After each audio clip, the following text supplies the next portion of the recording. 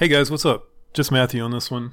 Casey and I were going to record this weekend, but we couldn't quite make it line up, so we just pushed that back for a couple days so we can get back together on that, which is not terribly unusual. We end up doing that a lot of times, like when one of our schedules gets crazy. But one of the things that we were going to talk about on this episode when we were together was the Rise and Fall of Mars Hill podcast, which you guys know I'm really into it. She's really not. But we do bring it up from time to time to just kind of touch on a couple things because I know a lot of you guys are really into the podcast too. So we talked and we said, well, instead of just kicking the can down the road and then bringing these points up when we're together, how about I just monologue this and throw some thoughts down and we'll just put that into the feed. And that way when you and I get back together, then we don't talk about it at all. So we kind of do it that way. She was cool with that. So that's what we're going to do. Just not a full-length episode, just me talking a little bit about it. So I know this won't have a lot of appeal to some of you guys who maybe aren't into the Mars Hill podcast, but we know a lot of you follow it pretty closely as I do. So I thought this might be fun to just talk about this. So most of you probably know the penultimate episode dropped this last week, 2.5 hours long. This is episode 11. One more episode, and they've kind of hinted that there may be some postscripts, but one more official episode to the canon. And this is a big one. This one had a lot of stuff in it. This took them like an extra week or week and a half to actually put out because they had some editing things they were working on.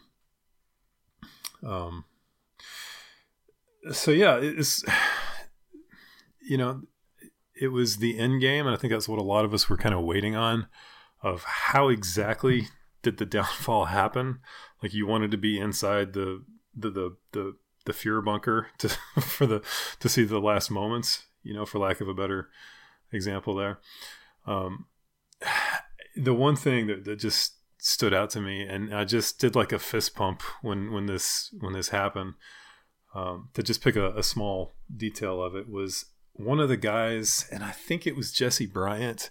It gets kind of hard because you've got like a bunch of different pastors talking about the same things, and a lot of them kind of sound the same. So it's difficult to always pick out who exactly is speaking and remember the name. But I think it was Jesse Bryant, and he was talking about just some of the reorganizations that happened within Mars Hill, and he just said, "Mark's a coward."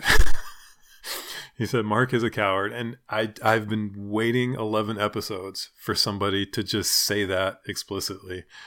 Because to me, that's such a theme of all of, the arc of the church and of Driscoll is just, he is so motivated by fear.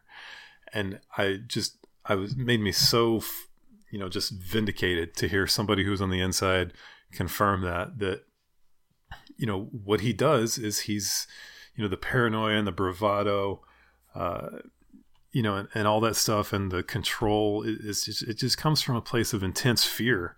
And I think Jesse even said that, how did he put it?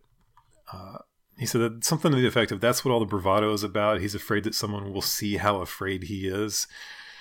And it's like, man, like we all do that to some degree, but I think we've all also known guys that are like that, the yappy dogs who are just always in somebody's face, but you kind of get this sense that that's all it is it's just bark, and that if anybody ever actually stood up to them, the bully would back down, and that's what Driscoll is. He's a bully. He's always been a bully. So that was just fantastic to hear that, and I would have loved to hear that, to heard that expounded upon and taken further. But that's kind of the deal with this podcast, is that there's 100 different tangents, and people get really upset on Twitter. Like if Mike Cosper doesn't take the precise tangent that people want, they're just going to erupt and throw a hissy fit. And it's, and there's been tangents where I wanted to have explored, and it just doesn't go that way. It has to go the way that they've scripted it. And that's fine. I think we can all take a step back and just say, hey, this is really well done. Even if it doesn't exactly follow the path that I want it to take, it doesn't have to. It can just be a great podcast with great production value in and of itself. Like even if it doesn't explore every nook and cranny of the cave that we want to. But going back to the coward thing, just like the demanding that, the setting up Sutton to fire people and to be the heavy-handed person, and even things like the NDAs and the non-compete agreements. Just think about that. If you work at a church, and maybe this isn't as foreign as it should be, but to have to sign a non-compete agreement or to even be presented with one, that's just such a window into the mindset of what was going on there and what goes on other places, I'm sure, of just seeing other churches as competition. That's what happens when the identity of the church is one man, is the charismatic leader. But yeah, the cowardice. If the two traits that really have stood out to me over the 11 episodes is just the fear of Driscoll, his personal fear, not the fear of him, but his personal fear, and also just his relationship with the truth is just amazing to me. That if you just catalog the lies he tells, it's like, and this is 2020. I know this is, I don't want to be that guy. Well, I would have seen what was going on and I would have stood up to him from the beginning. It's like, no, I probably wouldn't have, but it's easier to see it looking back. It's just, how many lies did this guy tell? I mean, it's baffling to me how nobody, like not just people didn't stand up to him, but that it didn't register to people that like, this guy's full of shit. Like he really and truly is full of it. You go back to the shifting details of his salvation story, of what God, and I'm from the charismatic movement. That's where I was born and raised. So I'm really attuned to the whole God told me to say this narrative that immediately sets off warning signs to me. But, the salvation, his origin story, how the details would change of, what God said and, this, that, and the other, just to this, like the stupid stuff where like I read a book a day, I have piles of books that I've read and it's like, huh? You read a book a day? Like, did nobody follow that up with what book did you read today? What book did you read yesterday? Tell me about these books. I would have loved to have heard that. And in episode 11, we even get another little snapshot of his dishonesty of, just really embellishing and exaggerating the strange fire stunt. And that was weird. I remember when that happened, saying that, he had, been accosted and his books were taken away from him at the Strange Fire conference. And then they play the audio and it's like I'm no fan of John MacArthur, but like his security guys at that conference were super duper nice and they weren't taking his book. They were trying to give his books back to him. And Driscoll was like, no, you take them. And another episode 11 thing when he does the video and says, we'd love to, or in essence says, we'd love to address the concerns people are having with Mars Hill, but they're all anonymous. And it's like, none of them were anonymous. What are you talking about? Like these people were front and center. You had fired these people or had Sutton fire these people. You knew who they were, but the coup for the dishonesty is just the exit at Mars Hill. And it's, God told him to leave. God said there was a trap that was set for him. And just the cover up of, telling people that there were death threats against him and his family. And it's like, none of these things pass the sniff test. Like, God told me to leave. It's just the relationship he has with truth. It sets off all kind of warning signs of like this may not be just a pastor. This may be someone who is faking the whole thing. If I told you a story about someone who had never been in church before, never been a member of a church, and not that seminary makes you or breaks you, but never like had any kind of theological training, and just decided in his early 20s that God told him to start a church, and then he builds this empire based on fear and intimidation and lies, and then abuses people, flees in the dead of night. and pops up in another state doing the exact same thing, well, you'd say, well, this guy was a sociopath. Like, this guy's a faker. And that's, I don't know. Like, I'd like to hear that addressed too, of what part of him was actually genuine, because there's this undercurrent of just obsession with power and fame that fuels the Mars Hill narrative. And I'm not going to argue that God didn't allow himself to be used through that.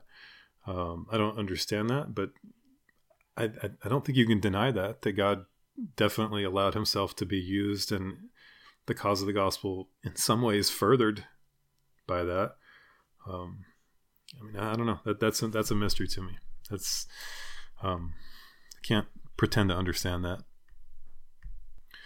But to go back to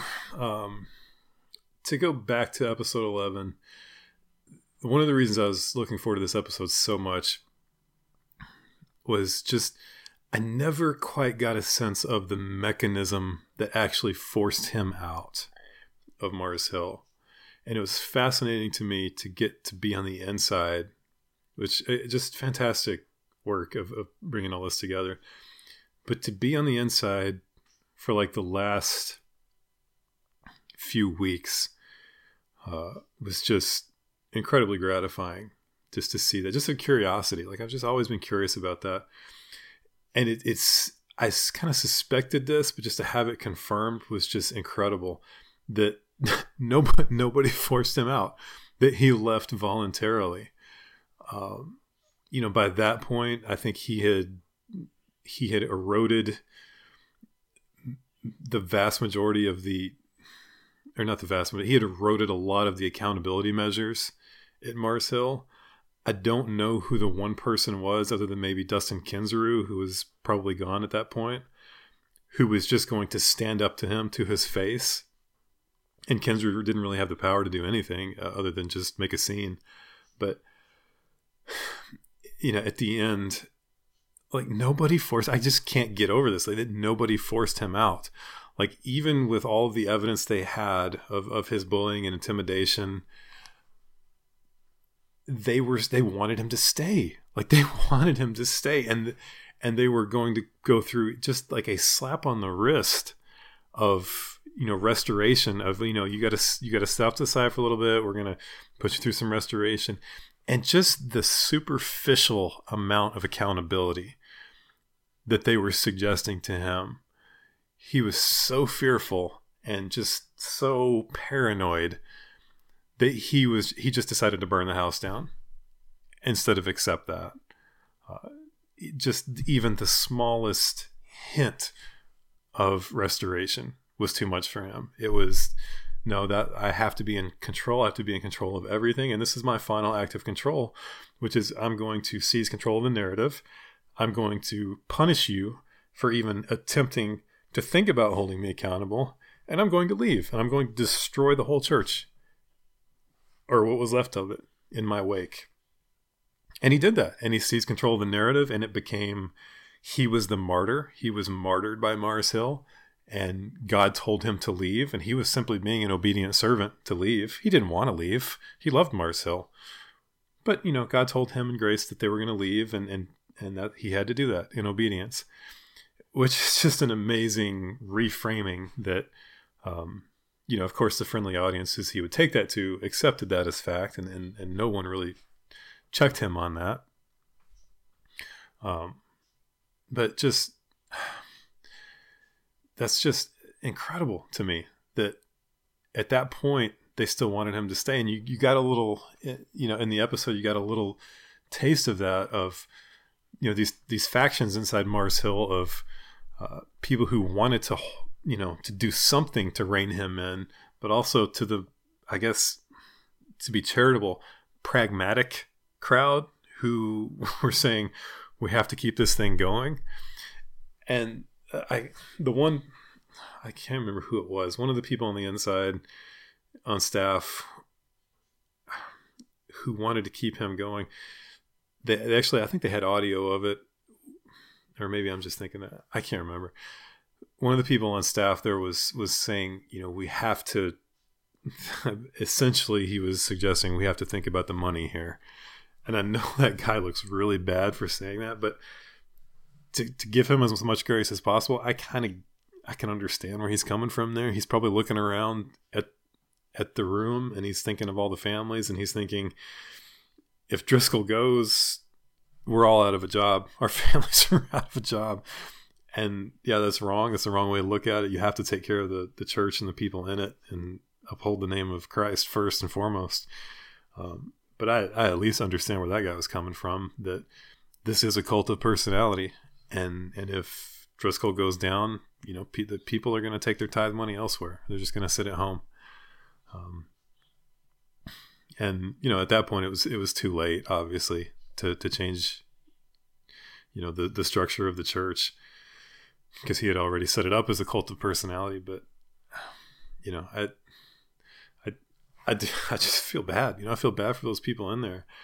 And it was so disorienting it's been disorienting to listen to the series and to have these different threads of people inside the church and the staff and ministry, and they were sometimes butting up against each other, but in conflict with each other, but they all had that awakening moment at some point of like, oh, this is bad, we're doing it wrong.